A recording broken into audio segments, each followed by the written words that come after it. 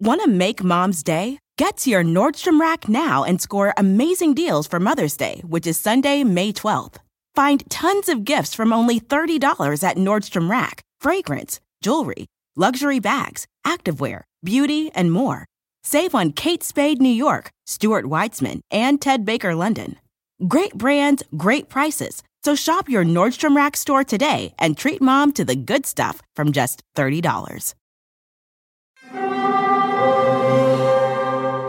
Hear that? It's the call of the Crave. And when the Crave calls, you know what to do. Try the $5 Bacon Bundle, because the only thing better than a White Castle slider is a White Castle slider topped with crispy hickory smoked bacon. So pick any two of either the Bacon Cheese Slider, 1921 Bacon Cheese Slider, or Chicken Bacon Ranch Slider.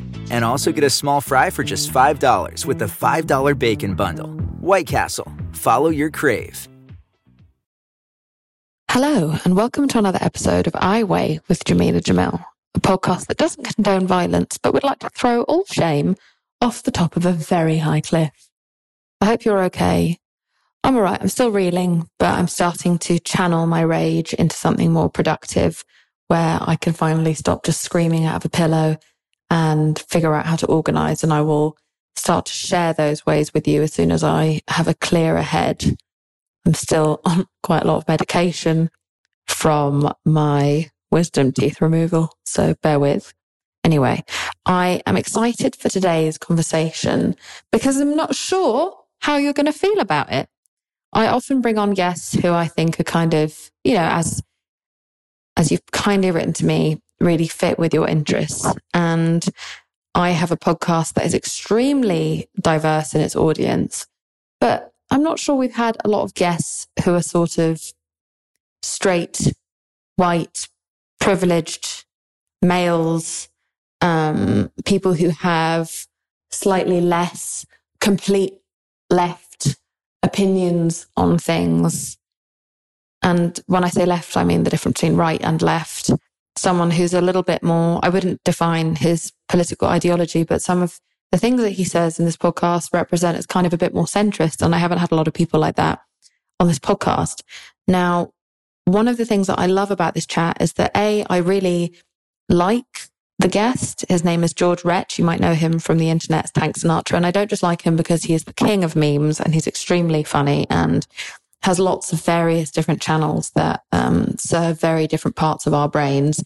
Some very positive and uplifting and beautiful, and some a little bit on the snarkier side, and then some that are just pure silly fun. So I wanted to have him on this podcast because I am genuinely a fan of his on the internet. And also I am aware that he had a really fascinating struggle with addiction that I think is something that we don't talk about on the podcast enough. And then also there's a point in this episode where, we disagree on certain things, or we have different ways of looking at things. And we speak about it with such mutual respect and kindness, and we offer differing opinions without too much emotion. Not that emotion is bad, and not that you should ever feel bad if you show a lot of emotion, but we came at it from a place of looking for our similarities and our common ground rather than our differences. And the reason I think that's valid is because it stands alongside a lot of the things that I've been talking about. Last week's episode, I began with a very big rant about the way that we all divide each other up and we push each other away and we split up into different groups and it gets nothing done. And the conversation I have with George is how I plan on speaking to more people with a hope to find our common ground and a hope to find empathy for one another or for different causes together. I definitely, 5 years ago, was much more cutthroat and cut off if someone believed in different political ideologies. But A, that's not getting us anywhere. And B, it's not how the world works. We are all products of our environment. We all have different experiences that we base our opinions and our feelings off of. And those experiences can be very varied. And we don't get to just, obviously, if someone is a bigot who's looking to take someone's rights away, that's different. But if someone just looks at certain things a different way or in a more tolerant way than we would like, or is more open-minded than we think is right, then I think it's worth just investigating that with a little bit of thoughtfulness and a bit of empathy. So look, you might hate this episode. You might hate me. You might hate George. But I don't think so. I think he's a really good person. And I like where he comes from on a lot of subjects. And I really love the fact that a big, muscly, straight, white, privileged, strong male spends a lot of his time being very open about very sensitive issues, about being codependent, about owning the way that you are in a relationship and not burdening someone else with too much. I love the fact that he talks about his mental health. I love the fact that he talks about his addiction. And we need to hear more about what men think and feel in this world, especially when they're hurting. Because if we leave all of these men uncared for and completely dismissed because of their privilege, then that only backfires on us. Because then you have a bunch of men who have no sense of community, no sense of belonging going out there and turning that pain into rage or recycling that pain and throwing it onto others. And I think everyone deserves at least a chance for our empathy and understanding, our sympathy. And I think that if we do actually want a world that is a better place, we need to be inclusive of everyone's need and everyone's vulnerability. So I really loved this chat and see how you feel. I do just want to quickly offer a quick warning, a sensitivity warning, because there is a mention of self-harm in this episode. So if that's something you're not ready to hear about right now, if you're not in the mood, then I totally get it. And maybe this one isn't for you today. And definitely follow Tank Sinatra online because he's really fucking good at the internet and extremely entertaining. And I hope you enjoy this chat. This is the lovely George Wretch.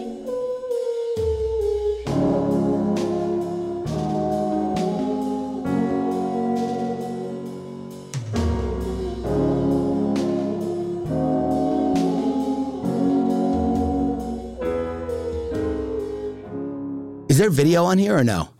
We're just going to use an extremely attractive nude, if you could send us that for you when we put the thingies up. I got nudes. I don't know about extremely attractive. I think it's going to be great. Yeah, I sat for a painting once. No, I'm just kidding. Okay.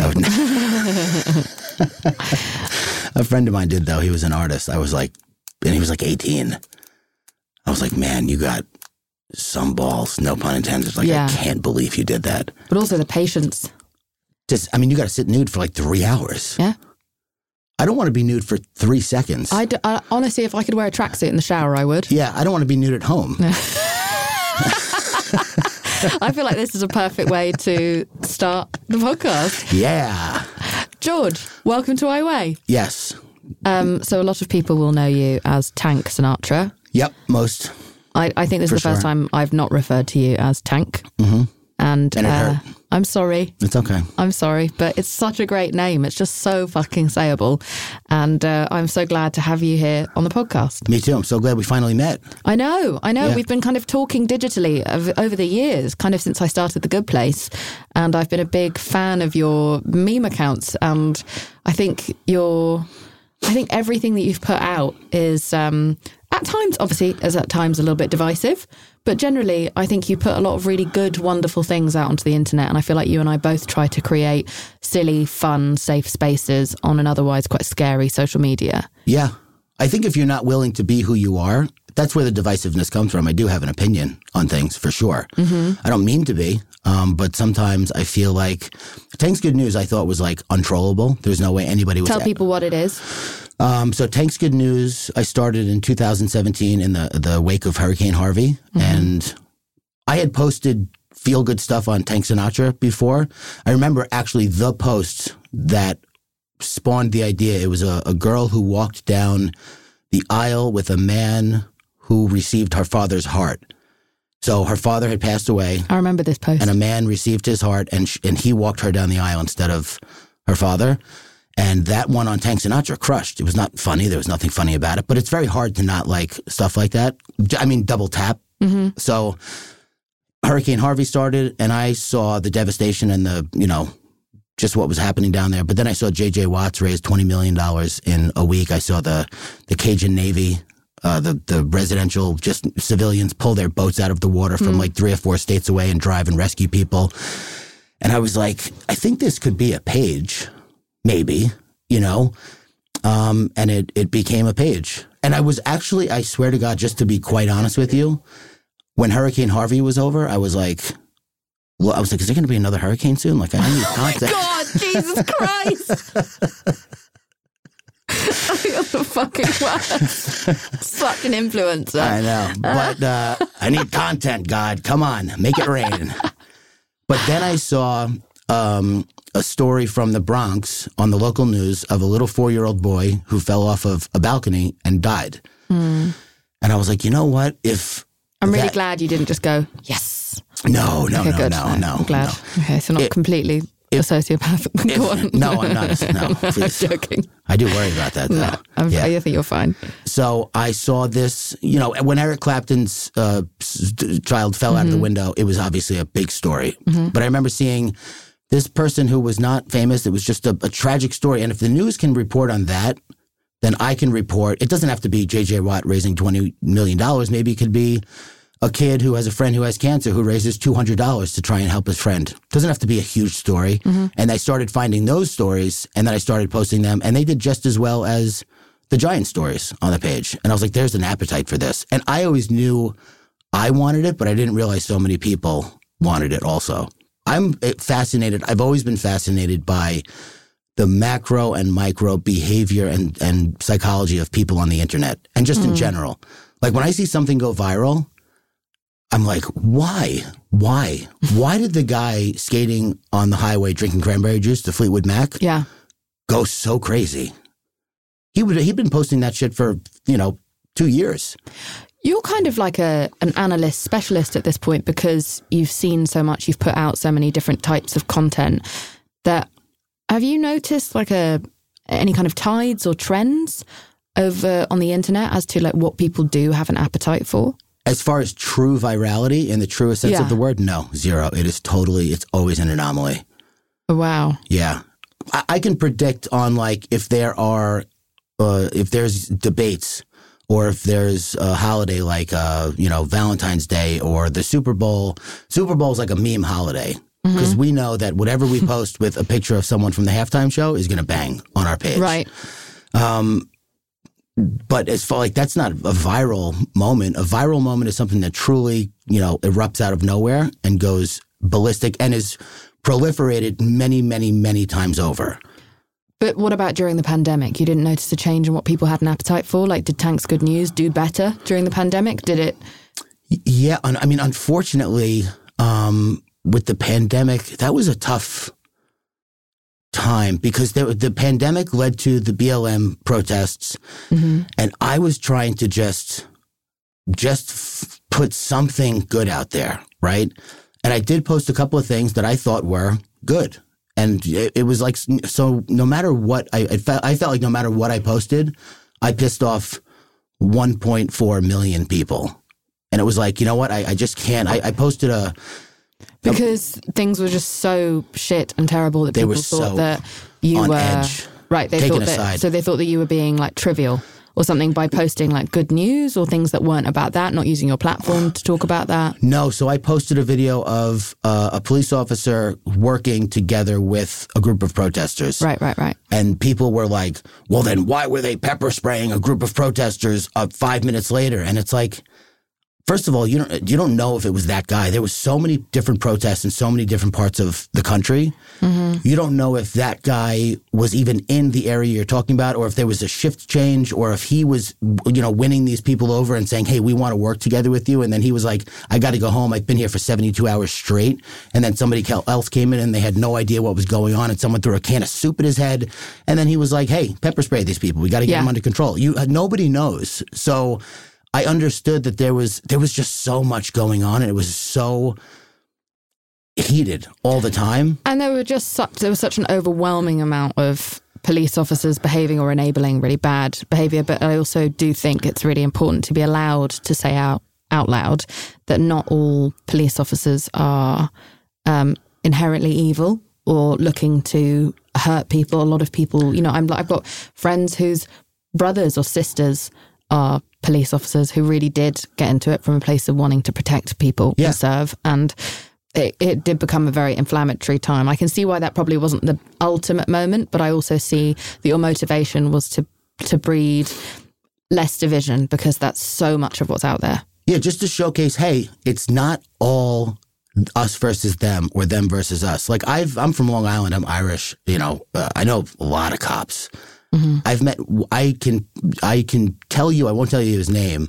I know one bad cop, and he's a piece of garbage human being. He got into policing for all of the wrong reasons, and he's a corrections officer. And I just told him, I straight up told him, I said, I don't think you should become a police officer. And he was like, well, and he was a guy I worked with. It wasn't like a friend. Mm-hmm. And he's like, too late, bro. I'm in there. Those guys are in trouble. And I was like, oh my God, I wanted to like call the jail and be like, you can't hire this guy. Did you not, because you were worried that he'd come and retaliate against you? No, I just knew it was a fruitless endeavor. It was like the guy's in already. I was hoping it was more talk than anything. Like he probably, the way I look, I remember talking to a bunch of people. They feel very safe expressing these feelings to me. I remember talking to a bunch of people, and they were, you know, they were talking about politics. I was like, no, I just don't love Donald Trump at all. I think I haven't liked him since I was a kid. And they were like, this one guy was like, the way you look, you don't like Trump? And I was like, that's exactly why I don't like him. Because you can tell a lot about somebody, the way they look, whether or not they like him. That's not good. No. You know, it says a lot about who he caters to. Right, absolutely. And there's also, I mean, it speaks to a whole bigger other conversation, but I think it also kind of lends itself to why I thought it would be really cool to have you here, because I think a tall, very muscular, straight white man who looked like a cop. Looks like a cop. Yeah. With tattoos is not the person that one expects to come on and talk about childhood trauma or mental health issues or addiction or any of these things. And I think it's really great that, in spite of the fact that I think you're very popular with bros worldwide, you are someone who is willing, and like you feel quite compelled to make sure that you talk about the real shit, and you use your platform to make sure that other people who do look like you feel safe to talk about their issues. Because people who look like you rule the fucking world. And if you all walk around really angry and bottled up and traumatized and not dealing with it and not talking about it and not addressing it, then we're all fucked. Yeah.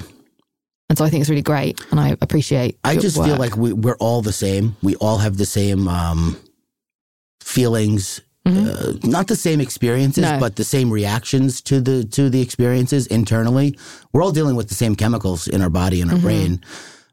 So the more we talk about the real stuff that's going on inside, the more we'll go, oh, I'm not that different from this guy. And if he's different, not that much different than me, how could I be that much different than this other person who I not only think is different than me, but I hate because I think they're so much different than me. It's like I just don't understand the desire. I mean, I guess it has a lot to do with how you're raised. There's a whole, I mean, it's a lot. There's a lot to unpack there. But I was taught by parents who just told me that you can never judge anybody by, obviously, the color of their skin. I don't even think you can really judge people by their actions. I know that's a dangerous thing to say, but if you held me to, you know, every action of my life and judged me by the worst thing I've ever done, who's ever going to pass a test of life if you say, hey, yeah, I remember that guy. He got into a fight outside of a deli when he was 17. That guy's a psycho. Well, I mean, yeah, that's true. I did do that, but I'm 41. That was a mistake I made. I know what you mean, but there's a spectrum of bad actions. Like, I think I could judge a rapist forever. Yes, there are certain things that are so bad that they become who you are. But I also think my way of measuring it, because I understand, and like obviously I've done shit that I'm not proud of. But the way that I try to pick who I'm going to hold judgment against, because I myself am an imperfect person who've done shit that I'm not proud of, and I hope that I can be, you know, redeemed. And I do believe in redemption. I do believe in reconciliatory, progressive work. But I think if you've caused irrevocable harm, then that's when you receive my judgment. If you have done something that you can come back from, that you can fix, that you can better, but there are some things that some people do that are so abhorrent and long-lasting that leave ripples for like years or decades and sometimes can never be made up for, those people deserve all of my judgment. I do not see the point in wasting my time or energy on redemption for those people.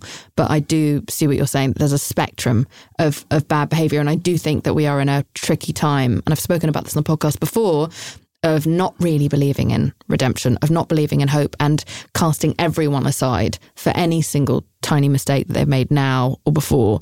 I do think, not to get into the whole fucking cancel culture of it all, because Jesus Christ, we can't have that conversation anymore. But I do think that we need to learn how to separate ignorance from evil. Oh, yeah. And a product of their environment who couldn't choose in the moment to act differently, or one who could. And the scope of damage done. And unfortunately, I think that I firmly believe this. I believe that everyone is doing the best with whatever tools they have. And sometimes you got someone who's trying to build a house with a bowling ball and hairpins, and it's like, you're never going to, that life you're trying to build is never going to look like what you want it to look like. Yeah, a way in which that really is like, I think, kind of magnified is when we see that there's a lot of crime happening amongst the working class, or people who are just being completely neglected by our society. And you're like, well, yeah, it's fucking awful that they stole. It's fucking awful that you got mugged. It is terrible. Yeah. And awful for you, but also how do we look for the system? I sometimes got into shit whenever there's been like an incel mass murder or murder. And I even just talk about the fact that, can we discuss the mental health crisis that's happening amongst men? And if we were to also discuss perhaps more funding for mental health, we would be in less situations like this. And people get mad at me because then they feel like I'm stigmatizing other mentally ill people, which I'm definitely not trying to do. And they also feel like I'm giving them a get out. And I just feel like if we always focus on the symptom and not the cause, we're never going to get anywhere. I know. I don't know what the resistance is with that. Just we're a punitive generation. No, why people, when you talk about like the Buffalo shooting where racism was a factor, and people were like, let's not blame it on mental illness. It's like, do you not think that racism, is that to the point where you'd want to go kill people, it can be classified as a mental illness? Mm-hmm. I do. I most certainly do. Yeah. 100%. I also think mental illness is so, we haven't even figured out the body yet. The body is so much less complicated than the brain. And I believe that there's such things as like a mental illness equivalent of a cold, where you're just kind of having a rough day, maybe you don't feel great. And then there's mental illness, pancreatic cancer, where you're completely beyond help and you go out and you murder 20 people. Like, there's got to be a spectrum of mental illness that they have to start trying to figure out, how sick are you? I think quite a lot of hatred is rooted in mental illness. And I even noticed like my own like hatreds that weren't of minorities, but I used to have quite a deep like hatred of women for a while, when I was younger, which is hilarious considering I'm now like very feminist. But I did, and part of that came from the fact that I was very, very, very traumatized by a lot of the women in my life. And so that had made me just fear and hate a lot of women and judge a lot of women. Yeah. And that's because I was sick. I had PTSD. Again, I'm not in any way, please not fucking twist the internet into me being like, well, if a woman had treated this person right, he wouldn't go out killing women. That's not what I'm saying. I'm just saying that I think it is really important that we categorize it as a sickness. I don't know if evil is as prevalent as we think it is. I think there's a lot of sickness, because even as mentally ill as I was and full of hatred I was with all my mental illness, never got to a point where I would ever consider hurting a woman in any way, verbally or physically. So there is a spectrum of damage and sickness and ugliness. And I think it's good. And I think it's really good that we're having this conversation, right? Because a lot of people hear some of the things that you say and think you're being overly, as in like these kind of things that you say, some of these sentiments get expressed sometimes by more privileged people online, and then they get dogpiled. Yeah. Because it's too simplistic, or it's too apologist, or it's seen as, and it brings up like, it might even have already like brought up quite a visceral reaction maybe in the listener. And I actually do see where you're coming from, and it feels like it's coming from like a hopeful place of wanting to actually find the cause so we can fucking fix it. Am I correct? Oh, yeah. Well, I've also been in recovery for almost 20 years. And I've watched people come back from the brinks of physical, spiritual, and emotional death, like near death. And it always comes down to like you having your experiences, but not having it get to the point where you wanted to hurt or, verbally or physically hurt women. Mm-hmm. Very lucky for you. You know what I mean? There was a piece missing for you. If something else had happened in your life where you were, one moment had gone differently in your life that tweaked a little bit of a neuron this way or that way, or your chemicals were a little bit different, maybe different for you. I tried to kill myself. I turned the gun inward. Very common. I mean, I've had so many friends commit suicide. It's like, man. I'm sorry. Yeah. I mean, being an alcoholic, that's one of the most, I heard very early on the two biggest killers of recovering alcoholics are cigarettes and suicide.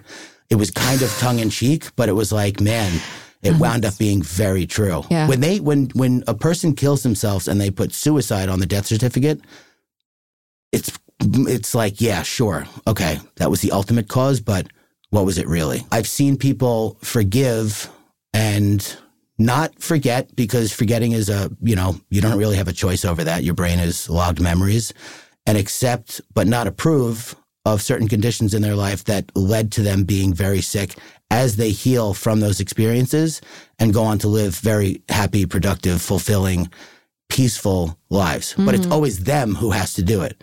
If you were beaten as a child, you can't go to the abuser and say, hey, I need you to apologize. They can apologize all they want. If you're not ready to forgive them, it's going to fall on deaf ears anyway. Mm-hmm. Whereas if you make the decision, okay, this person, like my grandfather was I read this book, It Didn't Start With You, which I highly recommend for anybody dealing with like generational type of trauma. Mm-hmm.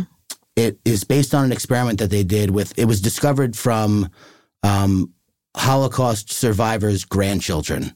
I forget what the thing was that spawned it, but Holocaust survivors' grandchildren who had never seen the inside of the walls of the gas chambers or something, like recognized them in a picture or something like that. I may be messing that up. Epigenetics or something like that. Yeah.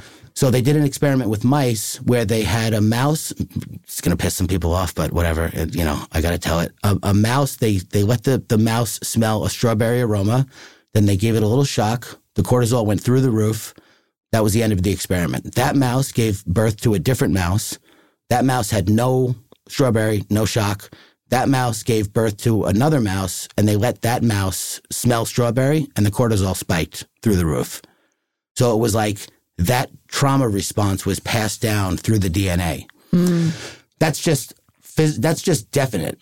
So they don't know about memories and all that kind of stuff. So when I realized that he was orphaned at 2 years old, and my son was 4 at the time when I read this book, and I thought about my son staring up at the ceiling of an orphanage, wondering why nobody loved him and nobody wanted him, I said, oh, that's why my grandfather was so angry and made everyone around him pay for it for the rest of his life. He didn't have the tools to be able to heal from that, recover from that. So he made my mom very scared and very, he fear-mongered in the house. And that was passed down to me. I can't blame him. I can't blame my mom. My mom has done her best. I have great parents. They're not perfect people, but they gave me just enough trauma to be funny. And they built my emotional muscles enough to be resilient and strong. But I had to do the rest from there. I just don't believe that there's anything that somebody can't come back from if they're willing to do the work. It took me a long time to be able to sit in a room by myself for even 5 minutes and not feel like I want to jump out of my skin. This show is sponsored by BetterHelp. Now listen, we all carry around different stressors, big, small, medium size, and a lot of us keep them bottled up because sometimes we just have to. But doing that all of the time can really, really start to negatively impact your life. And I say that from experience. I'm British. We are told to never say how we're feeling about anything ever. And that's why so many of us are so sad. Now, a way that I was able to remedy that was by having therapy, which was super helpful for me, not only because it's amazing to get things off your chest, but also all week, as you're bottling things up, because it's not always the time or place to say exactly how you feel, you're going to get that hour where you're able to get everything off your chest and say it exactly as you want to. And this therapist isn't going to take it personally, and they're not going to hold it against you or throw it back in your face during an argument over dinner next week. You just have this complete freedom. Honestly, I think everyone should have therapy, regardless of whether they think they need it, because it's so amazing to have a confidant. It's a journal that talks back to you and helps you with all of your problems. I think therapy is just a safe space to get everything off your chest, to figure out how to work through whatever's weighing you down. And if you're thinking of starting therapy, then maybe you should give BetterHelp a try. It's entirely online. It's designed to be super convenient, flexible, and suited to your schedule. All you have to do is fill out a brief questionnaire to get matched with a licensed therapist, and then you can switch therapists if you don't like them anytime for no additional charge. Get it off your chest with BetterHelp. Visit betterhelp.com/iweigh today to get 10% off your first month. That's BetterHelp, HELP.com/iweigh. Who doesn't love a classic chocolate chip cookie? Famous Amos has been making them since the 70s, 1975 to be exact. With semi-sweet chocolate chips and a satisfying crunch, it's everything classic in one bite-sized cookie, and fans couldn't get enough. That's right. You'll find our original recipe, the one you know and love, in every bag of Famous Amos original chocolate chip cookies. Find Famous Amos anywhere you buy your favorite snacks. Want to make Mom's Day? Get to your Nordstrom Rack now and score amazing deals for Mother's Day, which is Sunday, May 12th. Find tons of gifts from only $30 at Nordstrom Rack. Fragrance, jewelry, luxury bags, activewear, beauty, and more. Save on Kate Spade New York, Stuart Weitzman, and Ted Baker London. Great brands, great prices. So shop your Nordstrom Rack store today and treat Mom to the good stuff from just $30.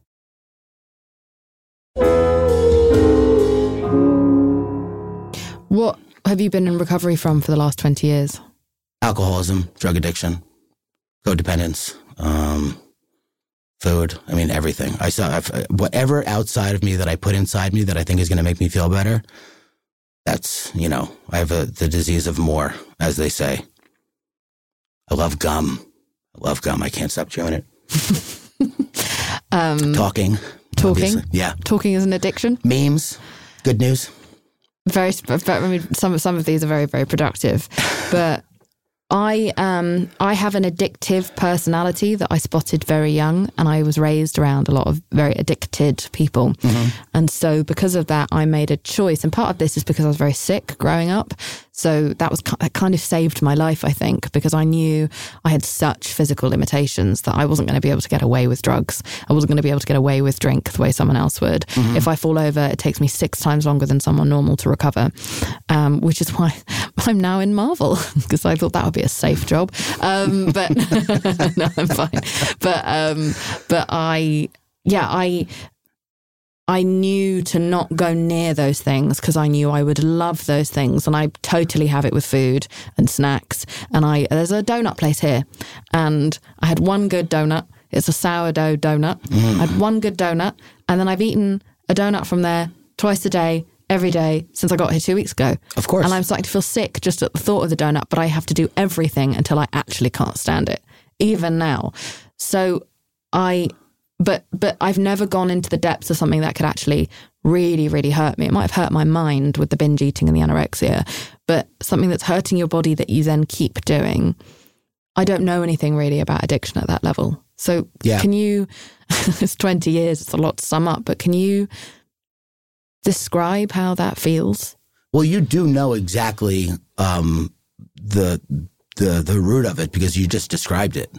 Mm-hmm. Sure, the alcohol, the drugs are damaging, mm-hmm. but that's the symptom of the problem. The problem is that I acted against my will every single day in every single way because I thought on the other end of the action there would be some kind of relief, and it was a lie every single time. But I convinced myself. It's a weird, strange mental twist where it's like, I guess it would be described as it's definitely excessive, but it's compulsive also, where there's an obsession and then there's an allergy of the body that plays into it as well. So when most people drink any liquid at all, they get less thirsty as they drink the liquid. With alcohol, I somehow got more thirsty, if you can imagine that. So even if you were in a desert for 2 days and you came out of the desert, someone had to do a glass of water, you would drink it very fast. They had to do another glass of water, you would drink it less fast, but you'd probably finish it. They had to do another one, you'd drink half and put it down. Mm-hmm. They had to do another one, you'd be like, I'm fine, I'm good, I'm hydrated, I'm all set. Yeah. Yeah. That was a sneaky joke. I wasn't expecting that.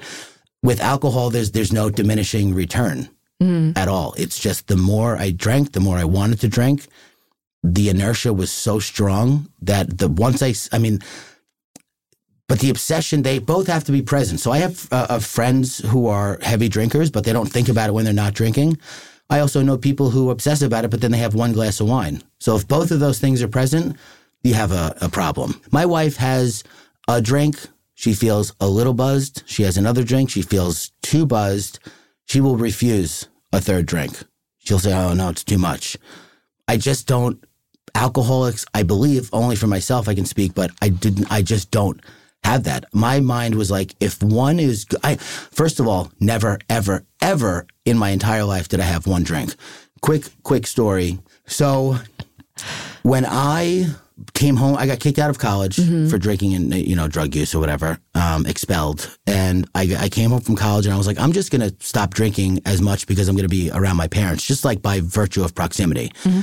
I didn't. All that happened was that I started to feel worse about it.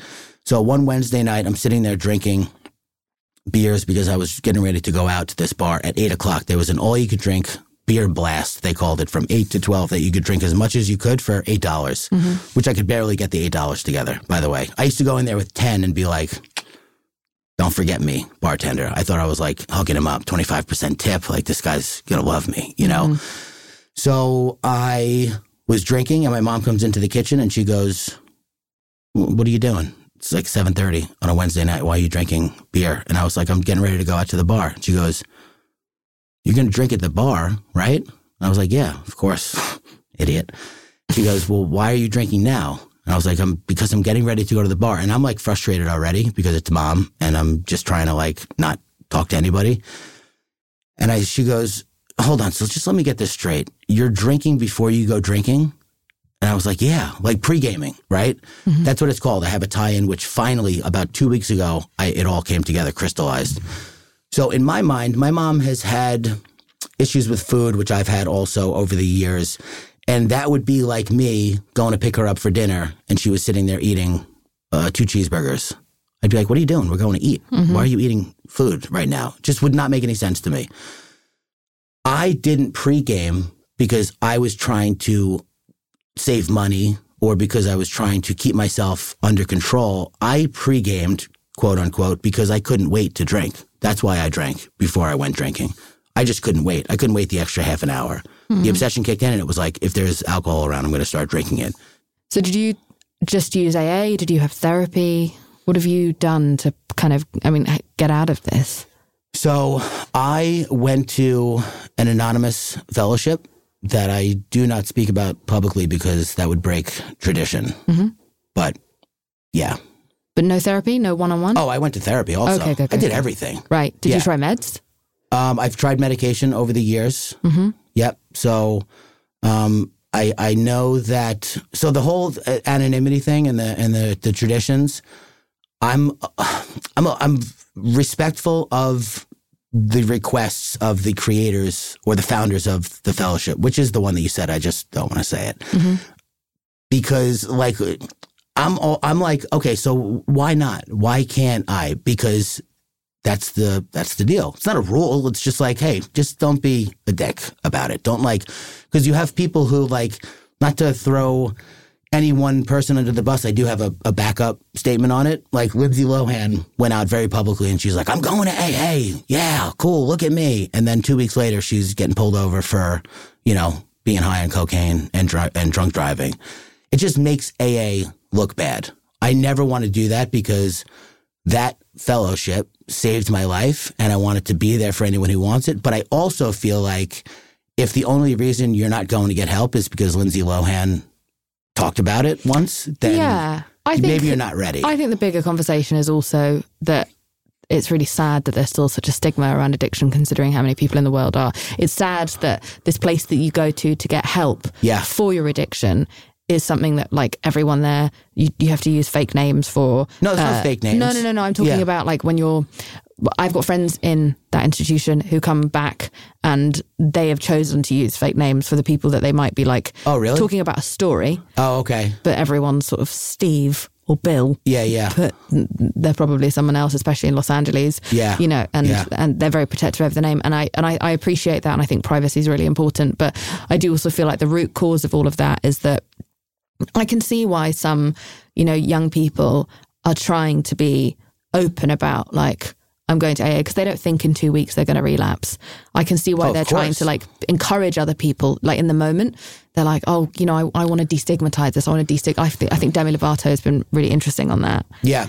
I also just don't want to represent it as an individual. Yeah. I have no problem. I love talking about recovery literally with anyone who will let me talk about it. It's my favorite topic to talk about.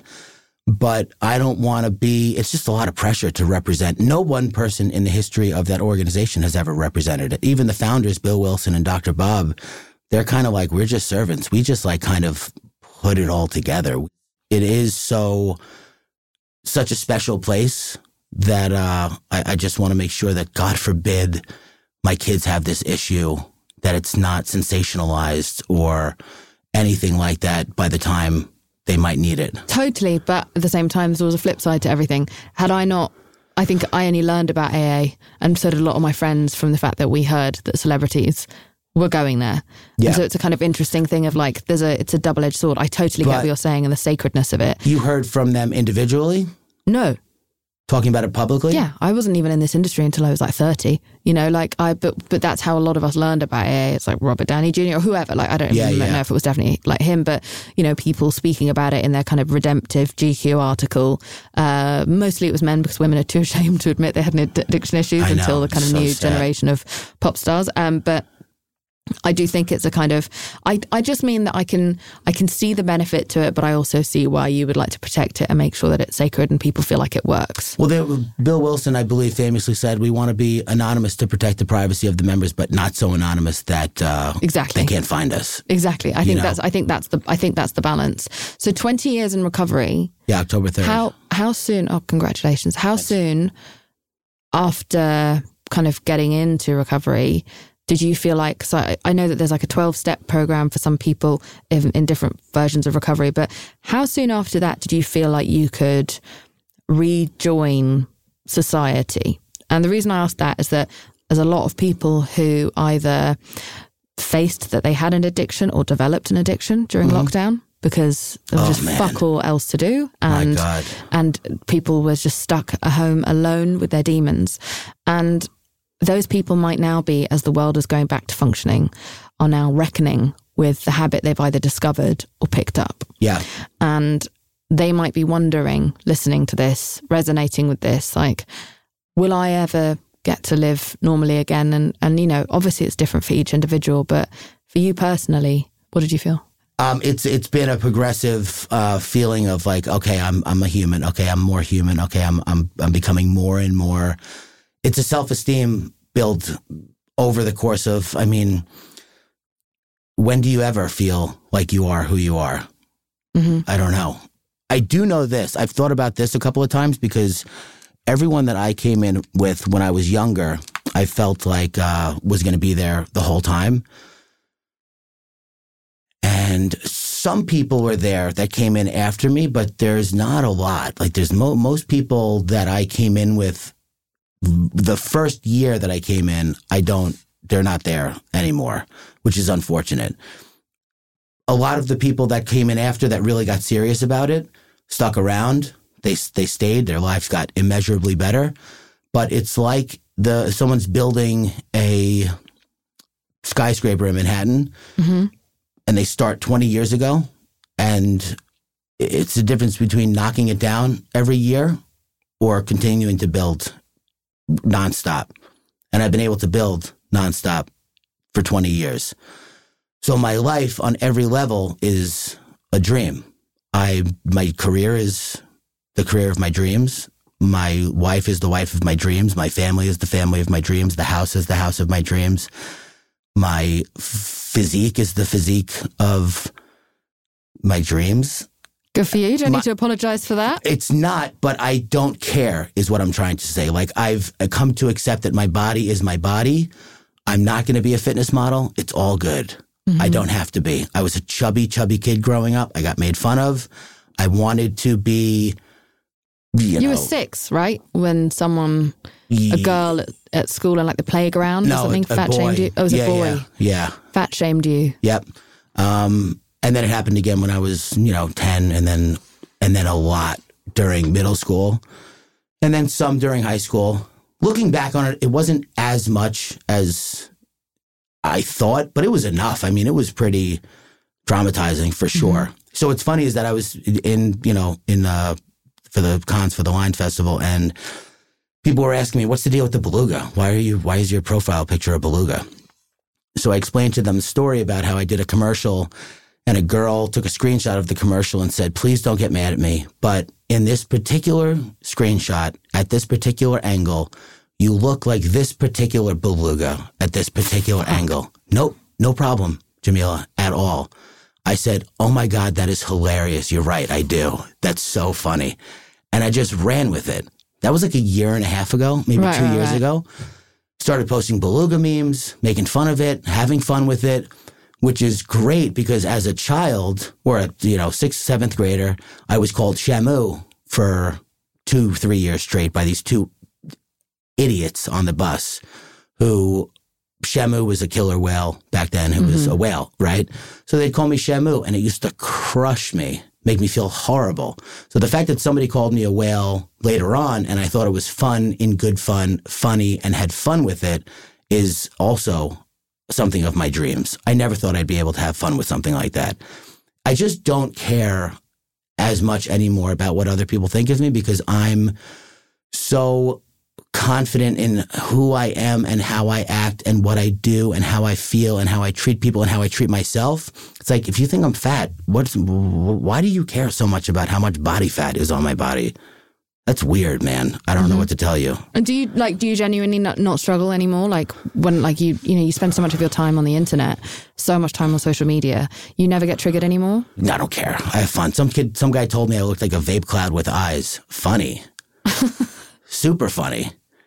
If somebody goes out of their way to tell me that I look fat in a picture or a video, at this point, I mean, I legitimately feel bad for them.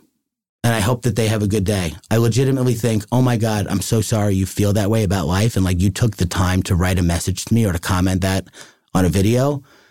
I'm sorry you're going through this rough patch in your life. I hope you have a better day. Want to make Mom's Day? Get to your Nordstrom Rack now and score amazing deals for Mother's Day, which is Sunday, May 12th. Find tons of gifts from only $30 at Nordstrom Rack. Fragrance, jewelry, luxury bags, activewear, beauty, and more. Save on Kate Spade New York, Stuart Weitzman, and Ted Baker London. Great brands, great prices. So shop your Nordstrom Rack store today and treat Mom to the good stuff from just $30. Life is a highway, and on it there will be many chicken sandwiches. But there's only one McCrispy. So go ahead and hit the turn signal if you know about this juicy gem of a detour.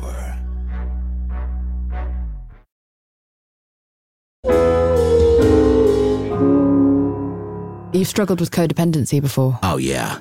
Can you talk a little bit about that? I could talk about that for 8 hours if you want. Not for 8 hours, please. So one funny story is from when I was 23, I was dating this girl and she also had the same problem. She actually kind of like highlighted it in me. I didn't realize how bad I had it until I dated her. And she was like, you know what? I'm going to go. There's this like Codependence Anonymous thing that my mom told me about. I'm going to go to one of these meetings. And I was like, well, I want to go with you. I thought she was going to like meet somebody at the meeting. I was terrified.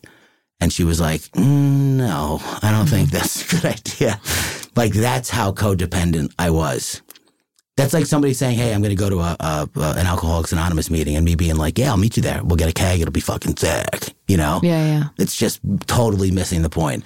So that was 23. I didn't really develop codependency until I got sober and I started having feelings. Before that, I couldn't feel anything, so I didn't care. Mm-hmm. But there was certain things that happened in my childhood, abandonment, whatever. Like, I didn't realize until this workshop that I knew from child psychology in college that children are born with two fears, fear of loud noises and fear of falling. That I knew. But then when I went to this abandonment workshop, she said they're born with fear of loud noises, fear of falling, and fear of abandonment.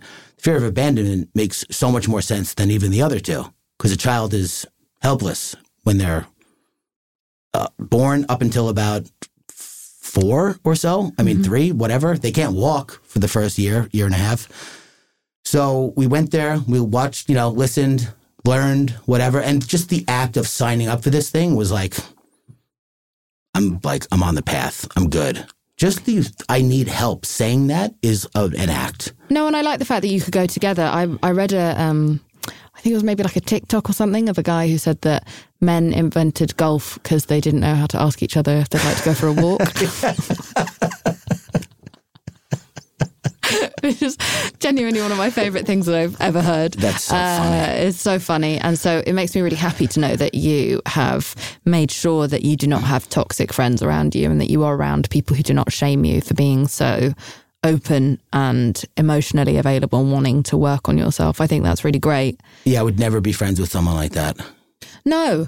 And I so wish more men did work on this. And, and we were talking earlier on the fact that people are a product of their environment, and that, I think what we were kind of touching on is like, do we have free will, right? If you are a product of certain neurology, of epigenetics, of circumstance, etc. But there is definitely a disproportionate amount of men who act on that pain outwardly and women who act on it inwardly, where we like hurt ourselves, kill ourselves, starve ourselves, punish ourselves in some way. And what I would hope for in the world is that neither of them hurt anyone. It is technically more noble to hurt yourself rather than another person. That's a low fucking bar. Yeah.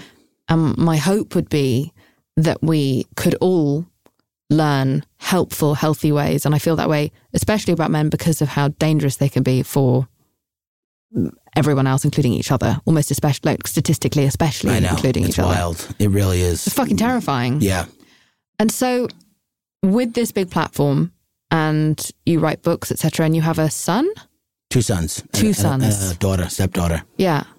So what are you teaching your kids based on what you've learned? Like can I just ask what kind of environment you're fostering? Because I think that'd be really helpful for people to know who've come through everything you've come through. How do you separate your own trauma from what you're teaching them, etc.? Yeah, I try. There's only 2 things that I can think of that are practical that I would say. Otherwise, it's just like trying to give them as much love and attention as possible, because kids know when you're paying attention to them and when you're not. Mm-hmm. And that's so do dogs. Yeah, they need that. I also had a cat that once pissed on 5 different phones of mine.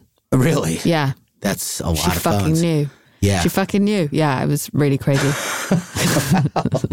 Sorry, go on. It's a lot of phones. So one time, me and my wife get along, but sometimes we'll get heated or whatever. It's been 11 and a half years. Yeah. And my 9-year-old started talking to her in a tone that was like a little bit aggressive, right? So I sat him down with everyone, my wife, my stepdaughter, my 4-year-old son, and him. And I said, hey, dude, this way that you're talking to mommy, it's not been going on forever, so I'm trying to catch it, nip it in the bud, but it's not okay. It's not going to fly. You can't do it. I know you hear me talk to her like that sometimes, but I have to let you know that never in my life have I spoken to her like that and felt good about it. What you don't see is that every time I speak to her like that, I feel terrible inside because I've lost control. I've lost my temper, and I apologize to her, which I do. And this ties into the other thing. Every time we've got into an argument where it got like too heated, which has been since my kids have been alive, maybe 5 times. Does that mean just screaming at each other? Yeah, like screaming. Yeah, maybe which is too any is too much, but it's impossible to not do it.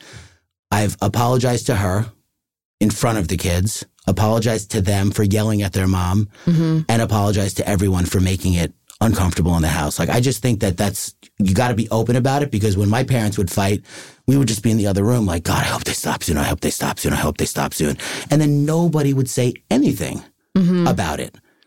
So we would just come out like this, like, you know, like a soldier coming out of, you know, That's why a lot of people don't learn how to apologize, because they don't see it or like deconstruct something after it's happened. No they model. just are taught to move on. I think that's so toxic. Yeah, like there's this joke that, you know, in my house there would be a huge blowout argument, and then nobody would talk for however long, and then somebody would sneeze, and then someone would go, God bless you, and then that's how everyone would, you know, start talking again. What? That's the icebreaker? Someone's got to sneeze in order for us to start talking again? Just rubbing pepper on everyone's noses. Come on, like, be a little bit more emotionally mature than that. So it's all open, all honest, not all, like, listen, it's not like I don't worry my kids needlessly about things that they don't have to be worried about. But if I make a mistake, I own it in front of them and make sure that they know that it's okay to make mistakes, but it's more important to fix it after the fact and try and not make the mistake again. Like, I'm sorry doesn't mean I'm sorry you got hurt. It means I made a mistake and I'm going to do my best not to do that again. Yeah.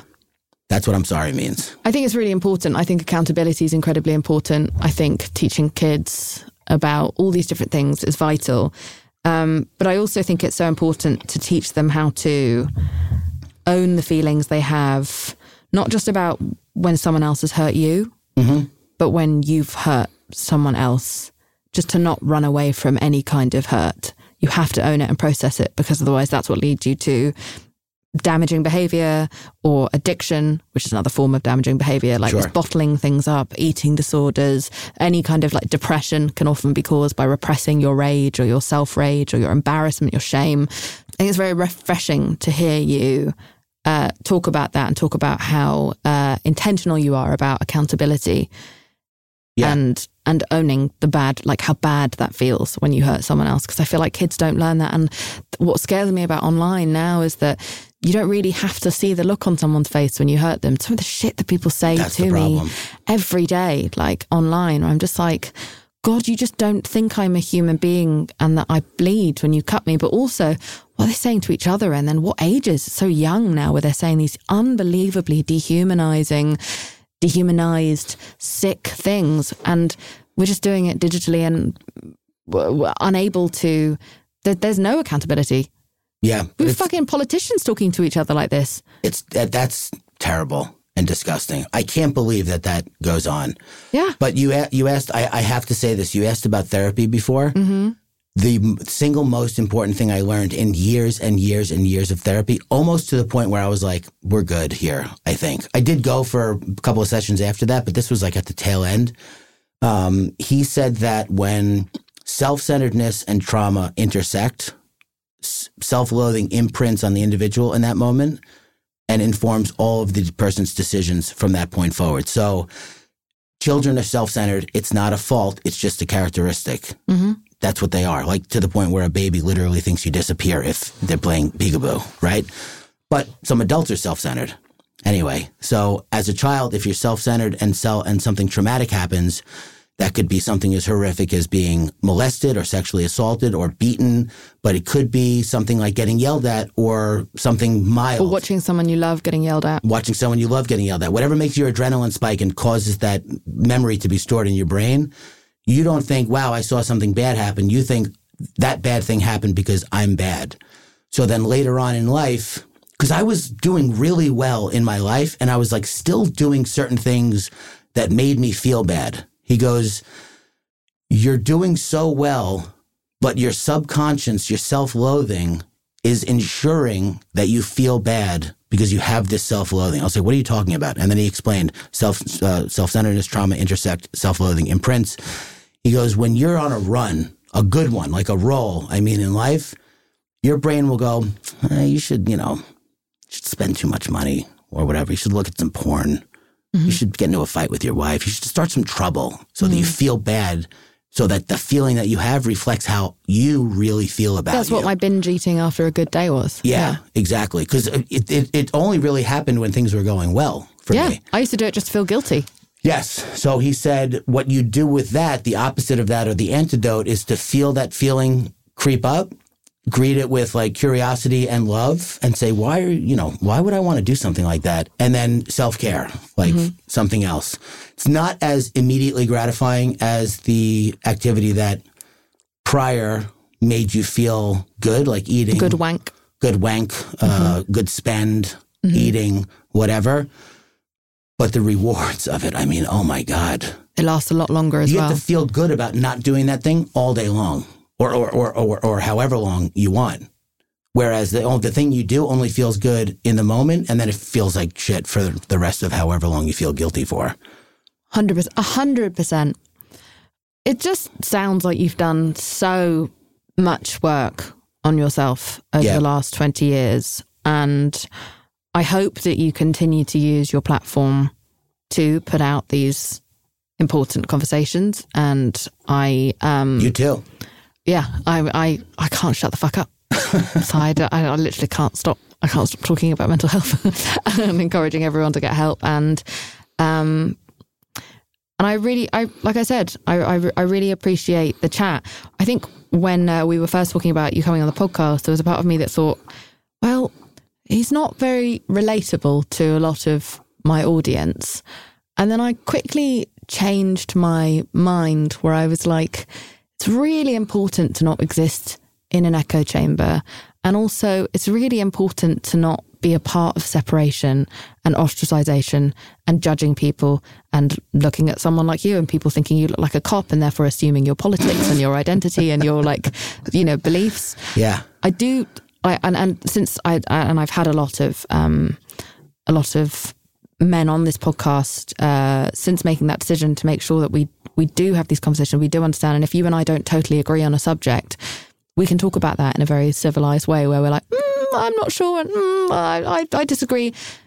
I really love having these kinds of conversations, and I wish there would be more conversations with a bit more like attempt to try and meet each other in the middle. Yeah. And we might even come to an agreement, or I might listen to this and then something happens in my life where I go, she was right.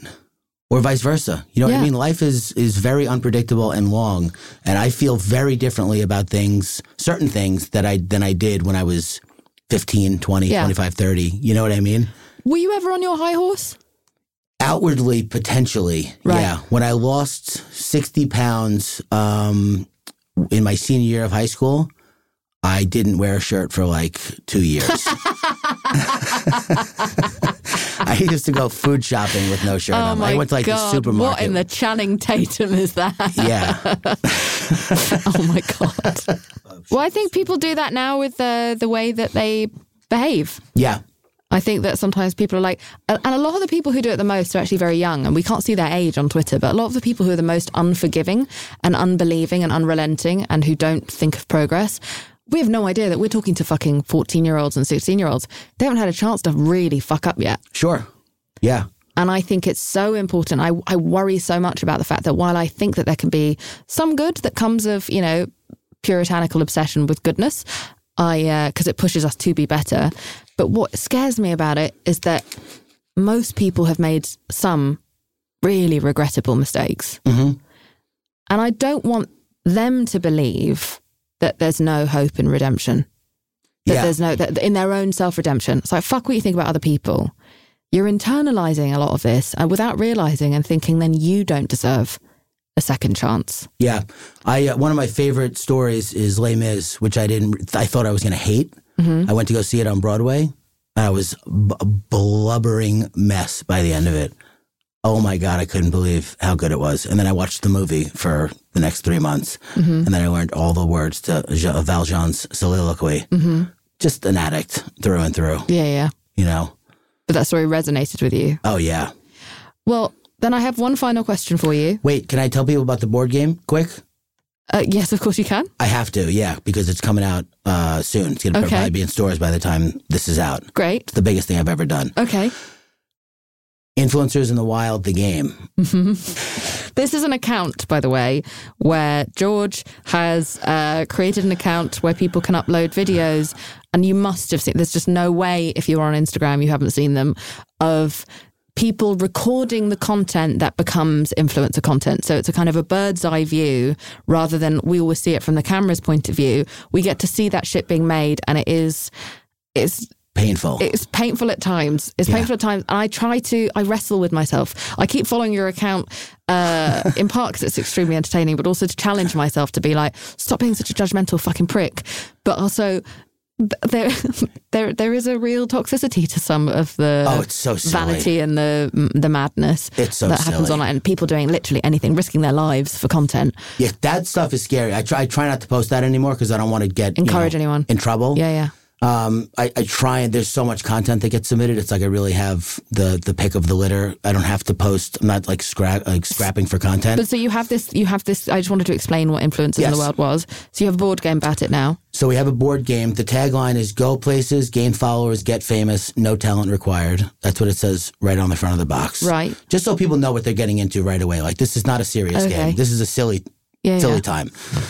So you pick a playing piece. It could either be the music festival girl who has like one of those, flower crowns. The hat. No, it's a big hat. The fedora, Yeah, giant fedora. Mm-hmm. The Coachella hat. I used to wear one of those to festivals. I totally... yeah, I would. I hold my hand up. The girl in the yoga pose. Mm-hmm. She's in tree pose. The dog who has sunglasses on it probably makes more money than both of us. Mm-hmm. Guy doing a TikTok, like dancing, the fitness influencer, and then the tourist with the selfie stick. So it's 2 to 6 players. So you start, and then you roll the die, and then you travel around this board, which is beautiful. I mean, it's like, the board itself is majestic. Mm-hmm. That's a game in itself, finding all the jokes on the board. Adam, the creator, designed it, the guy who I do the podcast with. So you travel around, you stop in Bali, you go to Coachella, you go to Burning Man, you go to Tulum, you go to Griffith Park, you go to, you end up at the Pink Wall in LA, which is like the end. That's the Mecca. But along the way, if you land on no Wi-Fi, you lose a turn. If you land on one of those spots that I told you about, you gain 100,000 followers. Mm-hmm. So basically, you just travel the world and rack up followers instead of money. If you land on a blue space, which is where all the fun is, you pick a random playing card, and it's either challenges, questions, penalties, or rewards. So the challenges, my personal favorite challenge is, take your video yourself doing your best hustle and grind motivational speech for 30 seconds and post it to Instagram with the hashtag influencer game. Like, you got to fucking, do like a Gary Vee impersonation, because those people are insane to me. Never stop posting, never stop working, never stop. Like, terrifying. Take a nap, okay? Relax. Yeah. You're not changing the world, dude. It's okay. You're doing Amazon drop shipment. Relax. I'm not coming for Gary Vee on this podcast. I love Gary Vee. No, so do I. No, not him. The people who 100%. Worship him. Yeah. He's like the real deal. Ed Milet is the real deal. Right. I'm not talking about the real deal people. I'm talking about like the culture. I'm going to be them. Yeah, fine. The questions are like, they are designed to get people talking, like who at the table got a dog just to post pictures of them on Instagram. And then people start pointing fingers. Mm-hmm. Who has the person to your right ever had oat milk? And then if you guess that properly, you get 25,000 followers or whatever it is. The rewards are all things that have happened to me in real life. So you'll be part of the expansion pack. You get invited on the iWay podcast, gain 50,000 followers. But right now it's like The Rock reposted your meme, your video goes viral on TikTok, stuff like that. The penalties are the funniest. Penalties are, there's the John Mayer commented on your post. You get verified and you get 100,000 followers. And Kristen Bell reposted you and told everyone they have to follow you. That's what happened to you with Tank's Good News. That's what happened to me with Tank's Good News. Yeah. So you get verified and you get 100,000 followers. Mm-hmm. So the penalties are... But if I defend you online, you lose 100,000 followers, I imagine. If you align yourself with Jamila Jamil in any way, shape, or form, 100%, you get kicked out of the game. That was a joke on Gossip Girl. Was it really? It was genuinely. It was like, oh no, Jamila Jamil's defended you, and like that was a bad thing. And I was like, I fucking made it. I have fucking made it. Wow. I don't know if I'm a meme, but I'm a punchline. That's crazy. But it's hysterical because it's also a little bit true. So now when people are in trouble and they come to me and they're like, please, can you support me on this? I'm like, trust me. You don't want Trust me. Yeah. You don't want any of this smoke. Okay? Yeah. Run for yourselves. I got a friend, London Hughes. She's just told me that she's written about me in her book. And I was like, Stupid. Yeah. Very kind of you, but stupid. That's so funny. Stupid. I won't even let people take any friends of mine who are famous, won't let them take selfies with me because I'm just like, don't do it. Oh, we'll definitely take a picture. Suicide. I'll get so many pictures with you. It's why you're doing so well. You're doing so well. Why would you ruin it for yourself? You should put me in the game. No, I'm joking. Yeah. Don't do that. Self-centeredness and trauma intersected at one point in my life. So it's all real stuff. And I hope people realize how much effort we put into it because we put a lot of effort into it. And it's in Target, which is a dream. Again, everything's a dream. Being Amazing. here with you is a dream. I don't like that you said you're not someone to align yourself with because I disagree. I think you're a strong character in the world. And I think we need more people like you who are willing to have an opinion on things and not back down. I don't think you're a negative in the world at all. Thank you. I feel the exact opposite, actually. Thank you. I personally agree that I'm not a bad person, but as you should. We cannot separate ignorance from evil, or like we cannot forgive, and we cannot. And ignorance is not knowing. I honestly that's what. But this whole podcast is just supposed to be a safe space where we could just learn about each other. Yeah. And so I definitely feel like we've achieved that today.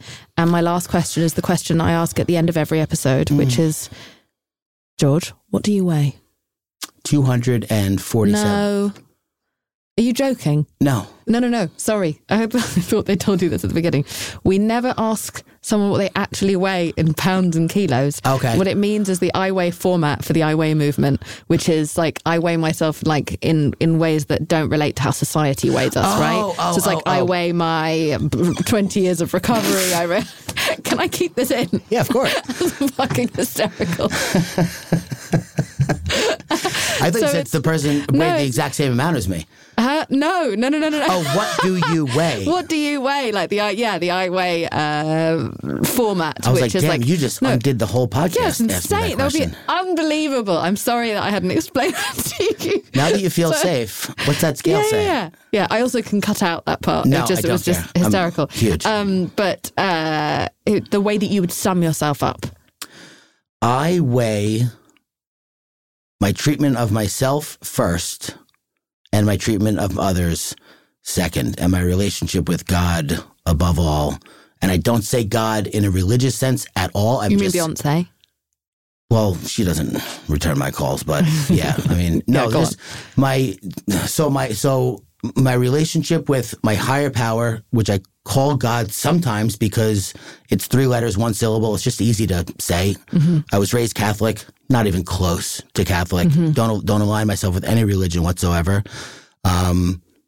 My desire and my ability to do what I think I'm here for on this earth, to listen to that little voice inside me that's pointing me in the right, good direction. Mm-hmm. So when I hear that voice that says, you should make the bed, I try and do that. Or you should, whatever the good impulses. I try and honor the good impulses in me and ignore the bad impulses in me. That's a simple way to put it. My sobriety, super important. That's the greatest gift of my relationship with God. And then my family is my greatest gift of my sobriety. They're all intertwined. It's lovely. Yeah. That's lovely. I think you... and pizza. Yeah, sure. Yeah. Oh, 100%. So with you on that. Very important. I appreciate your dedication to redemption, your own and that of others. And it was really nice to chat. Yes, I loved it. Let's take a selfie. Oh no, I feel so bad. You were about to do so well. Thank you so much for listening to this week's episode. I Weigh with Jameela Jamil is produced and researched by myself, Jameela Jamil, Erin Finnegan, and Kimmy Gregory. It is edited by Andrew Carson, and the beautiful music you are hearing now is made by my boyfriend, James Blake. If you haven't already, please rate, review, and subscribe to the show. It's a great way to show your support. We also have a bonus series exclusively on Stitcher Premium called Ask Jameela Anything. Check it out. You can get a free month of Stitcher Premium by going to stitcher.com/premium and using the promo code IWeigh. Lastly, over at iWeigh, we would love to hear from you and share what you weigh at the end of this podcast. You can leave us a voicemail at 1-818-660-5543 or email us what you weigh at iweighpodcast@gmail.com. And now, we would love to pass the mic to one of our fabulous listeners. Here is an I Weigh from one of our listeners. I weigh constantly trying to figure things out for the sake of becoming better and being completely dead sick of living in a world where most others don't. Also, I make kick-ass pumpkin muffins totally from scratch. That's actually really fucking impressive. Want to make Mom's Day? Get to your Nordstrom Rack now and score amazing deals for Mother's Day, which is Sunday, May 12th. Find tons of gifts from only $30 at Nordstrom Rack. Fragrance, jewelry, luxury bags, activewear, beauty, and more. Save on Kate Spade New York, Stuart Weitzman, and Ted Baker London. Great brands, great prices. So shop your Nordstrom Rack store today and treat Mom to the good stuff from just $30. Hear that? It's the call of the Crave. And when the Crave calls, you know what to do. Try the $5 Bacon Bundle, because the only thing better than a White Castle slider is a White Castle slider topped with crispy hickory smoked bacon. So pick any two of either the Bacon Cheese Slider, 1921 Bacon Cheese Slider, or Chicken Bacon Ranch Slider. And also get a small fry for just $5 with the $5 Bacon Bundle. White Castle. Follow your Crave.